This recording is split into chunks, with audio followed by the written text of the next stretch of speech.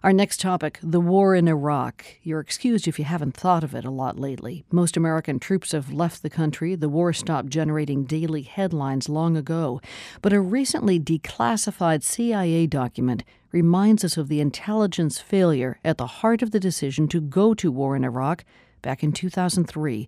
The document tries to explain why the CIA got it wrong when it came to determining whether Iraq had weapons of mass destruction.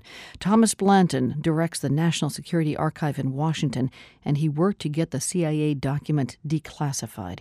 You have called what has been released now, declassified, a remarkable CIA mea culpa. Can you tell us what is contained in it and what's so remarkable about it?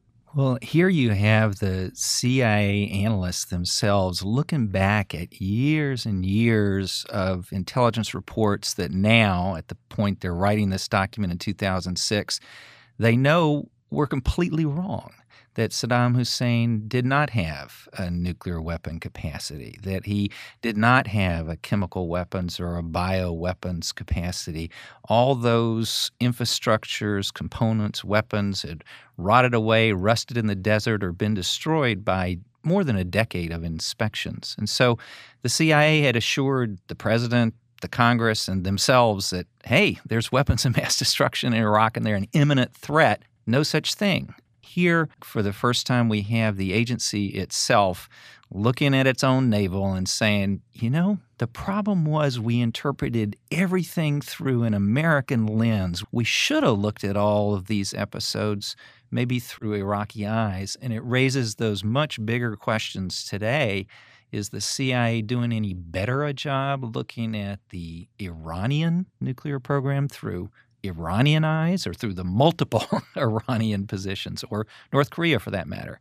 So that's what makes this document really astounding, is both the mea culpa, it's our failure, but also what it says about the inherent problems of trying to figure out what an enemy is up to and the gulf between where we sit and where they sit. But there were, as the document states, there were inspectors who were on the ground there. Is the document saying that the administration did not listen to them, or that the inspectors themselves came to the wrong conclusions?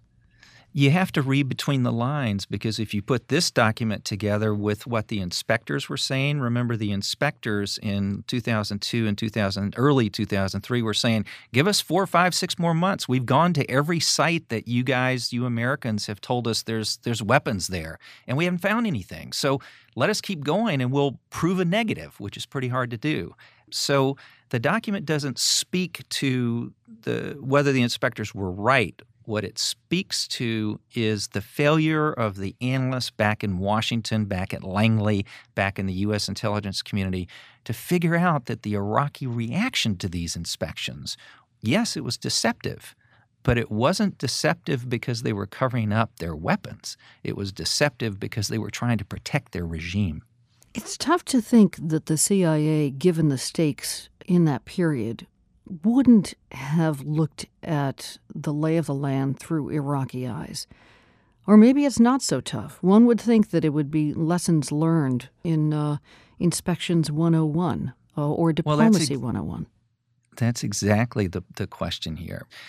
Did the CIA learn these lessons? Are we doing it any better today? When we go back and look at the weapons of mass destruction intelligence, the single summary document was this estimate that the CIA put together, but it was on behalf of all the other intelligence agencies. And it has a whole bunch of little footnote dissents where the Air Force says the unmanned vehicles couldn't really deliver any bioweapons. And the State Department says, well, that yellow cake isn't really for uranium enrichment. And another agency says, wait a second, those aluminum tubes, they really weren't for uranium, they were for rockets. And it turns out all the dissents were right. But no one agency and no one analyst dissented on everything. So it's a lesson for us to be contrarian.